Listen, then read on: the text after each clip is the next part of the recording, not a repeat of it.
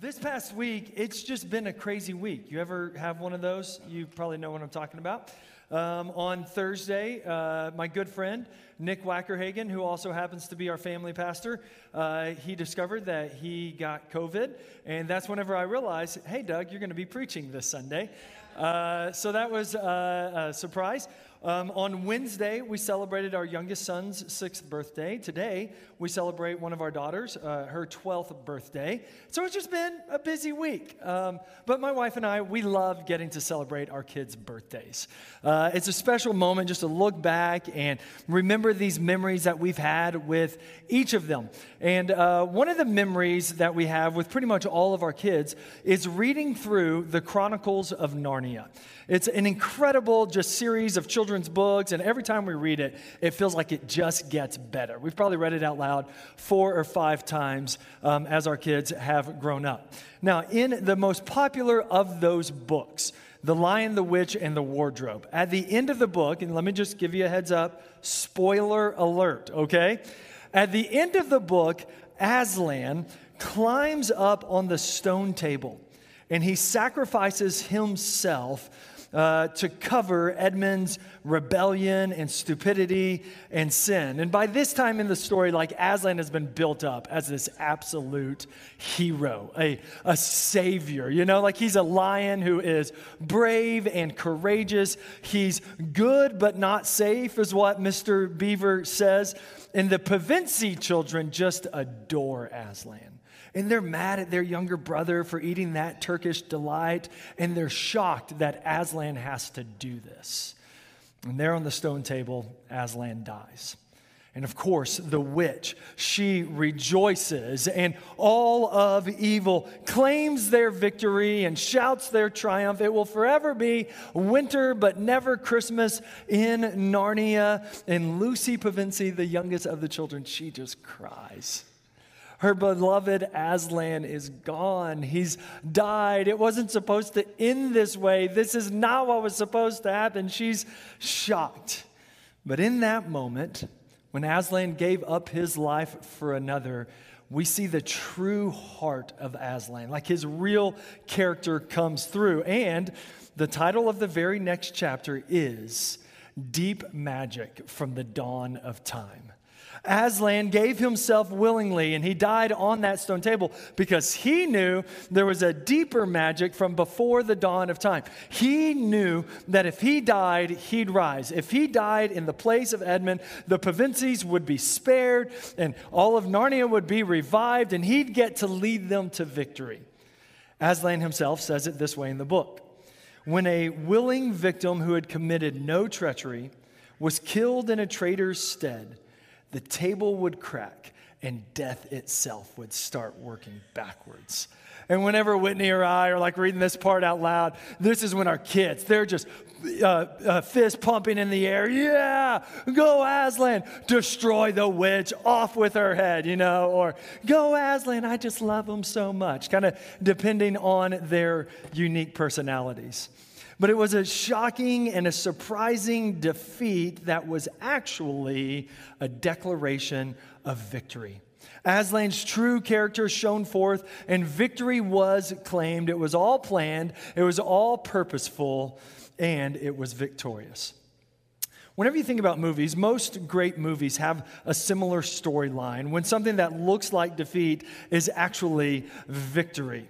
Whenever the moment that the main character's heart shines through and we find him truly trustworthy and the tables are turned, the script is flipped, and we get to see things as they really are. Most movies go that route.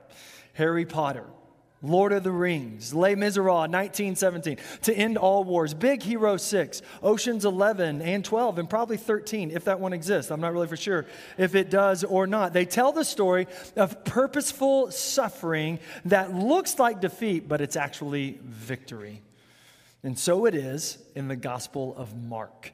We've been studying through Mark all summer long, and now we come to chapter 15, the crucifixion of Jesus. You know, throughout Mark, we've seen Jesus win a lot. He heals people. He delivers them from demons. He controls the universe. He can stop the flow of water with just his word. He literally creates matter when he speaks and multiplies the bread and the fish to feed thousands. We've seen him call together this ragtag band of followers and deputize them, give them authority to go preach the gospel, cast out demons, heal the sick. And they actually do it. We've seen Jesus himself teach with authority and outwit the religious leaders. He escapes capture. And then he comes into Jerusalem the last week of his life to just these cheers. Yes, go Jesus. Shouts of praise and triumph. But all of that seems to change so fast, doesn't it? Like we saw last week, his disciples flee him. They just ditch him. And then Jesus, he gets arrested. He's captured. And he endures a sham trial, and now instead of hearing, Hosanna, Son of David, Jesus, save us, he hears, crucify him. Just kill him. How did it all go so wrong so fast? Well, hold up just a minute. Look in your Bibles at Mark chapter 14, not quite 15 yet, Mark 14, verse 43. It says this, and immediately, while he was still speaking, Judas came, one of the 12, and with him a crowd with swords and clubs from the chief priests and the scribes and elders. Do you remember that word, immediately? You remember how it shows up all throughout Mark's gospel, and early on we're like, okay, we need to underline or circle anytime we see that word. You remember how that is the same word way back in chapter 1, verse 3, when Mark quotes the prophet Isaiah and he says, prepare the way of the Lord, make his paths straight. So straight and immediate. Two different words in the English language, but it's the same word in the original language that Mark wrote in. It's a word that shows a purposeful path to the cross. This is the path. This is the way. Now, the last immediate, the last straight, the last word that we're all supposed to underline shows up in chapter 15, verse 1. But it's kind of hidden a little bit. Let me show it to you. Chapter 15, verse 1. And as soon as it was morning, the chief priests held a consultation. Skip down a little bit, and it says, they bound Jesus and led him away and delivered him over to Pilate. The last immediate, the last straight is there in the words as soon as. Now, I know it's not the actual word immediate, but in the original language that Mark was writing in, it's the same word. Immediately, straightway, as soon as. And here's what it means. Even Jesus' crucifixion was planned. Not by the Romans, not by the religious elite, but by God himself. If I might borrow the words of Aslan, it means there's a deeper magic from before the dawn of time. And even in Mark's account, even in Mark's gospel, we see some of these plans fulfilled, these ancient prophecies coming true. Look at Mark chapter 14, verses 48 through 50. This is right when Judas, he shows up and he shows the mob, hey guys, this is Jesus, right? He betrays him. Here's how it reads. Jesus said to them, to the mob, have you come out as against a robber, with swords and clubs to capture me? Day after day I was with you in the temple teaching, and you did not seize me. Now catch this. But let the scriptures be fulfilled. Judas comes up with his posse to take Jesus away, but at this turn in Jesus' life, at this moment in the story, the phrase sets the stage. Jesus goes, all right, let the scriptures be fulfilled. Even these details of Jesus' crucifixion were communicated to us beforehand. Like, it wasn't just planned, it was planned and published. We can go back and read it in the Old Testament. We can even read it within the Gospel of Mark. So, hold up again. Go back to Mark chapter 1, verse 1. The very beginning. And remember, Mark starts his whole gospel by saying, this is all good news.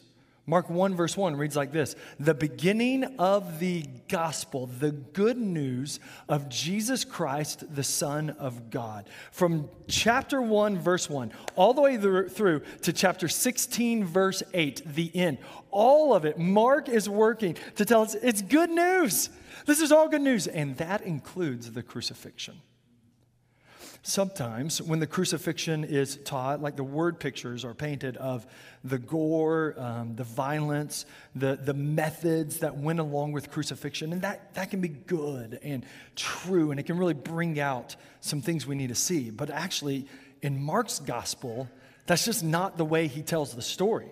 Those aren't the details that he highlights. It's not his angle on the story. In Mark chapter 15, as he writes about the crucifixion, Mark is still doing what he started way back in chapter 1, verse 1. He's going, guys, even this part, it's good news.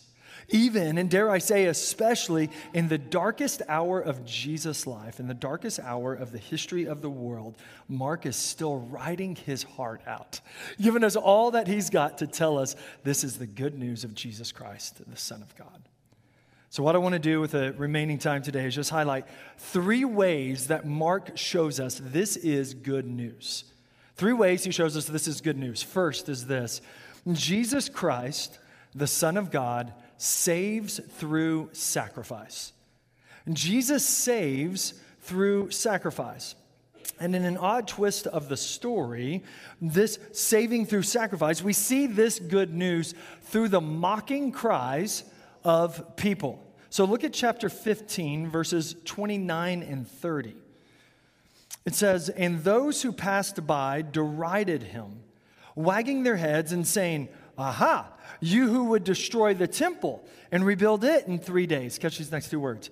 "Save yourself and come down from the cross." Their mocking cries for Jesus to save himself, deliver himself, rescue yourself. If he's got the power, as he says, to rebuild the temple, the most ornate, elaborate, complex building in that region at the time, if he can do that, then come on, Jesus, why can't you save yourself?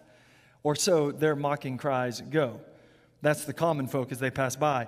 The religious leaders jump in verse 31. "So also the chief priest with the scribes mocked him to one another, saying, 'He saved others, he cannot save himself.'" And of course, their claim that he saved others is just a sarcastic jab. And their claim that he cannot save himself is a really deceived boast on their part. What they're doing is they're calling for Jesus to come off that cross and save himself. But by staying on the cross, actually sacrificing himself, that's how Jesus is saving others. It's in his very commitment, his character, to obey all that the Father asked him to do and not save himself. That is precisely how Jesus is saving others. They saw the cross and death as weakness, but in it, Jesus is actually displaying his power.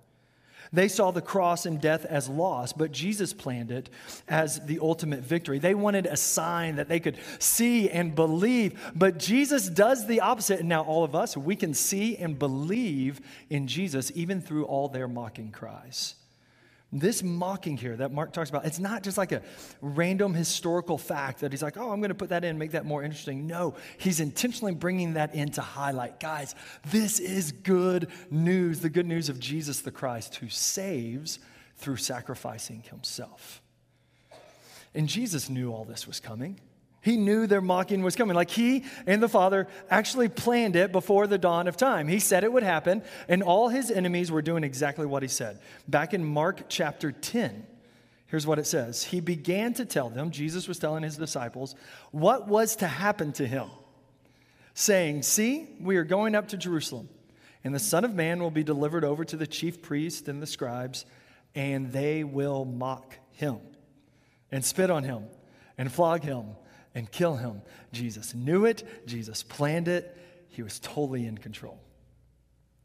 And now here's where I think this hits home for me. I think it's where it hits home for maybe all of us, City Light. No matter how dark the day, no matter how unlucky or unfortunate or defeating a day might seem to you, Jesus is still in control. You know, like those days, you get a diagnosis from the doctor in the morning. Before you can get home and just crumble and cry, you get an email with your kids' latest report cards and you discover one of them's failing a couple classes. But before you can actually have a conversation with that kid, you got to stop at the grocery store and buy some milk and stuff. But before you leave the grocery store, you get like bumped by another car. And while they're calling their insurance company, all the milk goes bad because it's over 90 degrees outside. And you finally get in the car and you're driving home and you run over a nail and you get a flat tire. Those sorts of days, right? We've all had them. Jesus is still in control. Jesus is still on his throne. Jesus still saves through his sacrifice. His sacrifice on the cross, catch this, it saves us from the worst of days, the worst of futures, the worst of eternal pain. Jesus' sacrifice on the cross saves us from the consequences of our sin forever. So now every other problem that we face, even on those days, can be compared to what we were saved from by the sacrifice of Jesus Christ. So here's what my wife and I started doing on those days. First, we just pause and we thank God for first world problems. Like this past week, no lie, our reverse osmosis water filter went out, which means like we didn't have the filtered water, and like we had to go get the filter. We had to wait until the next day, and we'd have to drive all the way to West Omaha, and you all know the gas prices right now. And at the same time, our dryer went out, and at the same time, our spare dryer, which our sister uses for her garage apartment, it also went out, and we called that guy. He couldn't get there for 2 days, you know? And in the middle of it, we just said, you know what? Thank you, Jesus. These are first world problems. A spare dryer, reverse osmosis water filter. Jesus, thank you for your kindness. Thank you that these are first world problems, you know? But actually, we didn't stop there. We took it one step further and we just started praising Jesus in the middle of it. We said, you know what? Praise you, Jesus, because you got a plan in this. Praise you, Jesus, because you're still in control in this moment. Praise you, Jesus, because you're still faithful and you're on the throne. We just said, you know what? We're going to press into those days in such a way that we still see Jesus is in control. Because in the very mocking of strangers and religious leaders, even then, Jesus was on the throne. Catch this. Even when the throne was a splintered, bloody cross, Jesus stayed on the throne. Jesus saves through sacrifice. Second bit of good news that I think Mark is highlighting here about the crucifixion. Jesus Christ, the Son of God, is enthroned by praise. Jesus Christ, when we look at the cross, the crucifixion, we want to see Jesus is enthroned by praise. Let me try to explain this. Look at chapter 15, verses 33 and 34. It says, "And when the 6th hour had come, there was darkness over the whole land until the 9th hour. And at the 9th hour, Jesus cried out with a loud voice," and I forgot how Arnie pronounced this. And Nick's not here this morning to tell us the correct way to do it. Eloi, Eloi, lema sabachthani, which means, my God, why have you forsaken me? Okay. Those words there, my God, why have you forsaken me? They come from the very first verse of Psalm 22 way back in the Old Testament. But here's the deal. When Jesus quotes Psalm 22, verse 1, he's doing what all the rabbis and the religious teachers of that day always did. He's using the first verse of a psalm to call to mind the actual whole psalm. Jesus is really using like his last breaths, his limited oxygen to tell us that this moment on the cross, hey, it was planned, it was predicted, and it was all published way back in Psalm 22. So let's go back to Psalm 22 and let that shape some of how we see this moment on the cross. For example, Psalm 22, verse 7. "All who see me mock me. They make mouths at me. They wag their heads." Mark chapter 15, verse 29. "And those who passed by derided him, wagging their heads." Back to Psalm 22, verse 16. It says, "A company of evildoers encircles me. They have pierced my hands and feet." Mark 15, verse 24. "And they crucified him." They pierced his hands and his feet.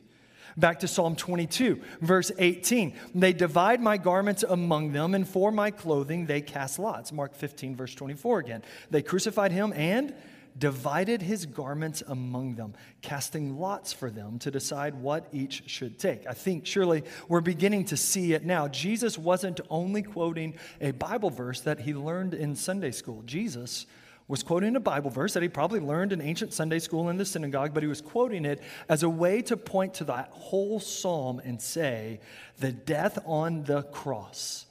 This death on a cross was predicted and promised back in that psalm. So go read that psalm and let it shape how you see me on the cross. So again, back to Psalm 22, verse 1. My God, why have you forsaken me? Why are you so far from saving me? From the words of my groaning, verse 2. Oh my God, I cry by day, but you do not answer, and by night, but I find no rest. And yet, right after that, after the cries of the Christ on the cross, here comes Psalm 22, verse 3. Yet you are holy, enthroned on the praises of Israel. Jesus is saying, my Father, why have you forsaken me? My groans go on day and night, but still God, my God, be praised in this. My Father is holy even when he doesn't deliver me. Oh God, my God, who forsakes me now, be praised in this. Be praised through this. Be enthroned on the praises of your people that will forever flow out from this moment, this death, this sacrifice on this cross. One more passage from Psalm 22 that I think shapes our view of the crucifixion. Back in verses 22 and 23, I will tell of your name to my brothers. In the midst of the congregation, I will praise you. You who fear the Lord, praise him. So there on the cross, here's what Psalm 22 is telling us. There on the cross, Jesus knew he'd be restored to his brothers. He'd be restored to his spiritual family. He'd be back with the congregation. And Revelation tells us he's not just with the congregation, he's in the middle. He's in the center on the throne in that congregation. And in that moment, all praise, all glory, all honor belongs to God.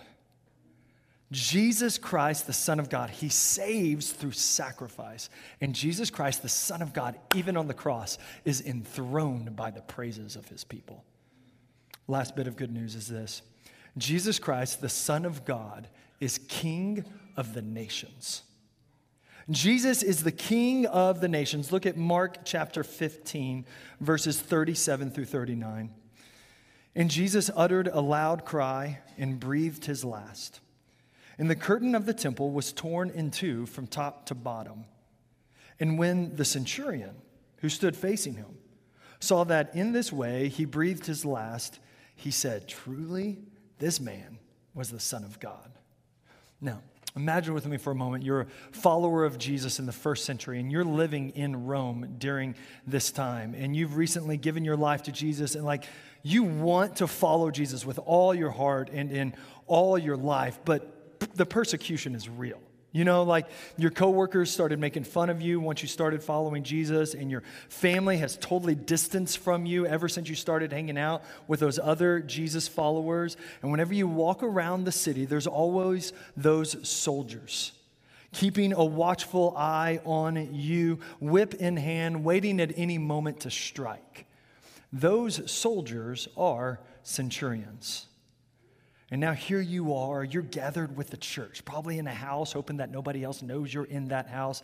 And as Christians, you're listening to the Gospel of Mark. It's being read out loud to you, and you come to this part. And when the centurion who stood facing him saw that in this way he breathed his last, he said, truly, this man was the Son of God. A centurion? Surely not. A centurion? That is truly shocking. A centurion, how is that even possible?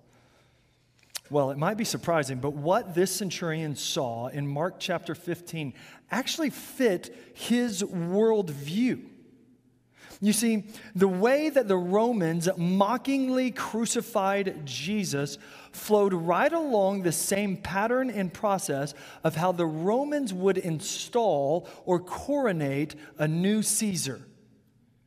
When the Romans installed a new Caesar, there were usually 9 steps. A group held him as Lord and God. They would put royal robes on him, give him a wreath and a scepter. They would lead the new Caesar on a procession, and then they would prepare a sacrifice. And then they'd arrive at Capitoline Hill where they'd offer him wine mixed with myrrh, but it was his job to always deny it. Then Caesar would ascend the steps of the temple, and he always had a leader on his left and a leader on his right, and then the sacrifice would be made. And then they'd again proclaim him as Lord and God, and then they'd wait for a sign from the heavens. Would there be a sign from the heavens? Now, we don't have time to go into all the details and do the comparisons, but Mark chapter 15 follows that same pattern and process as it describes the crucifixion of Jesus. And so the Roman centurion, who surely had witnessed the coronation of a Roman Caesar and had surely in his history read countless other coronations, and he knew how they went. Now he's watching this all happen to Jesus, and Jesus is going through the same process. But Jesus goes through it as a suffering Savior, not a pompous ruler. Jesus goes through it as a substitute sacrifice, not a killing machine. Jesus goes through it as a loving leader, not a ruthless dictator. It's the same pattern, the same process, but a different king. And the centurion's response, when he saw that in this way he breathed his last, he said, truly this man was the Son of God. And that takes us back to Psalm chapter 22. That says, all the ends of the earth shall remember and turn to the Lord. Even the centurions in Rome, all the families of the nations shall worship before you. For kingship belongs to the Lord, and he rules over the nations. City Light, the good news of Jesus Christ, the Son of God, it's for everybody. It's for everyone. Please don't make the mistake that Jesus, and think that Jesus is just for religious people. No, that's not the case. Don't make the mistake of thinking that Jesus is just for good people. Don't buy the lie that Jesus is just for your grandma or just to keep the crowds in line. No, Jesus is for everybody. From Council Bluffs to Rwanda. From Southwest Iowa to the Middle East, from Kansas City to Paraguay, and that includes you. You. You might feel like a centurion, a bit skeptical of this whole Jesus thing, maybe an awkward relationship with Jesus' people, his church. If you feel like a centurion, then let me encourage you to do what this centurion did. Look at Christ on the cross. Literally, give him a fair shake. Go read Mark 14, 15, 16. Just read it. Watch him die. Watch him rise. Go look at Christ on the cross. And after you do that, then make your call. Make your decision. Is he the Son of God? Is he the Lord of all? I think you might find, like I found myself, that Jesus is the Savior of all who would call on him. Let's pray, City Light. Jesus, we praise you. We praise you as we behold you, even on the cross, in your darkest hour, even in your pain, as you make the sacrifice, we praise you. You are enthroned on the praises of your people. City Light, can I just encourage you, whether you're in this room or you're tuning in online, would you just begin to praise Jesus in your heart? Just speak to him, how he's good, how he's faithful, how he loves, how he's all-knowing, how he's in total control. Would you just praise him with your own words in your own heart?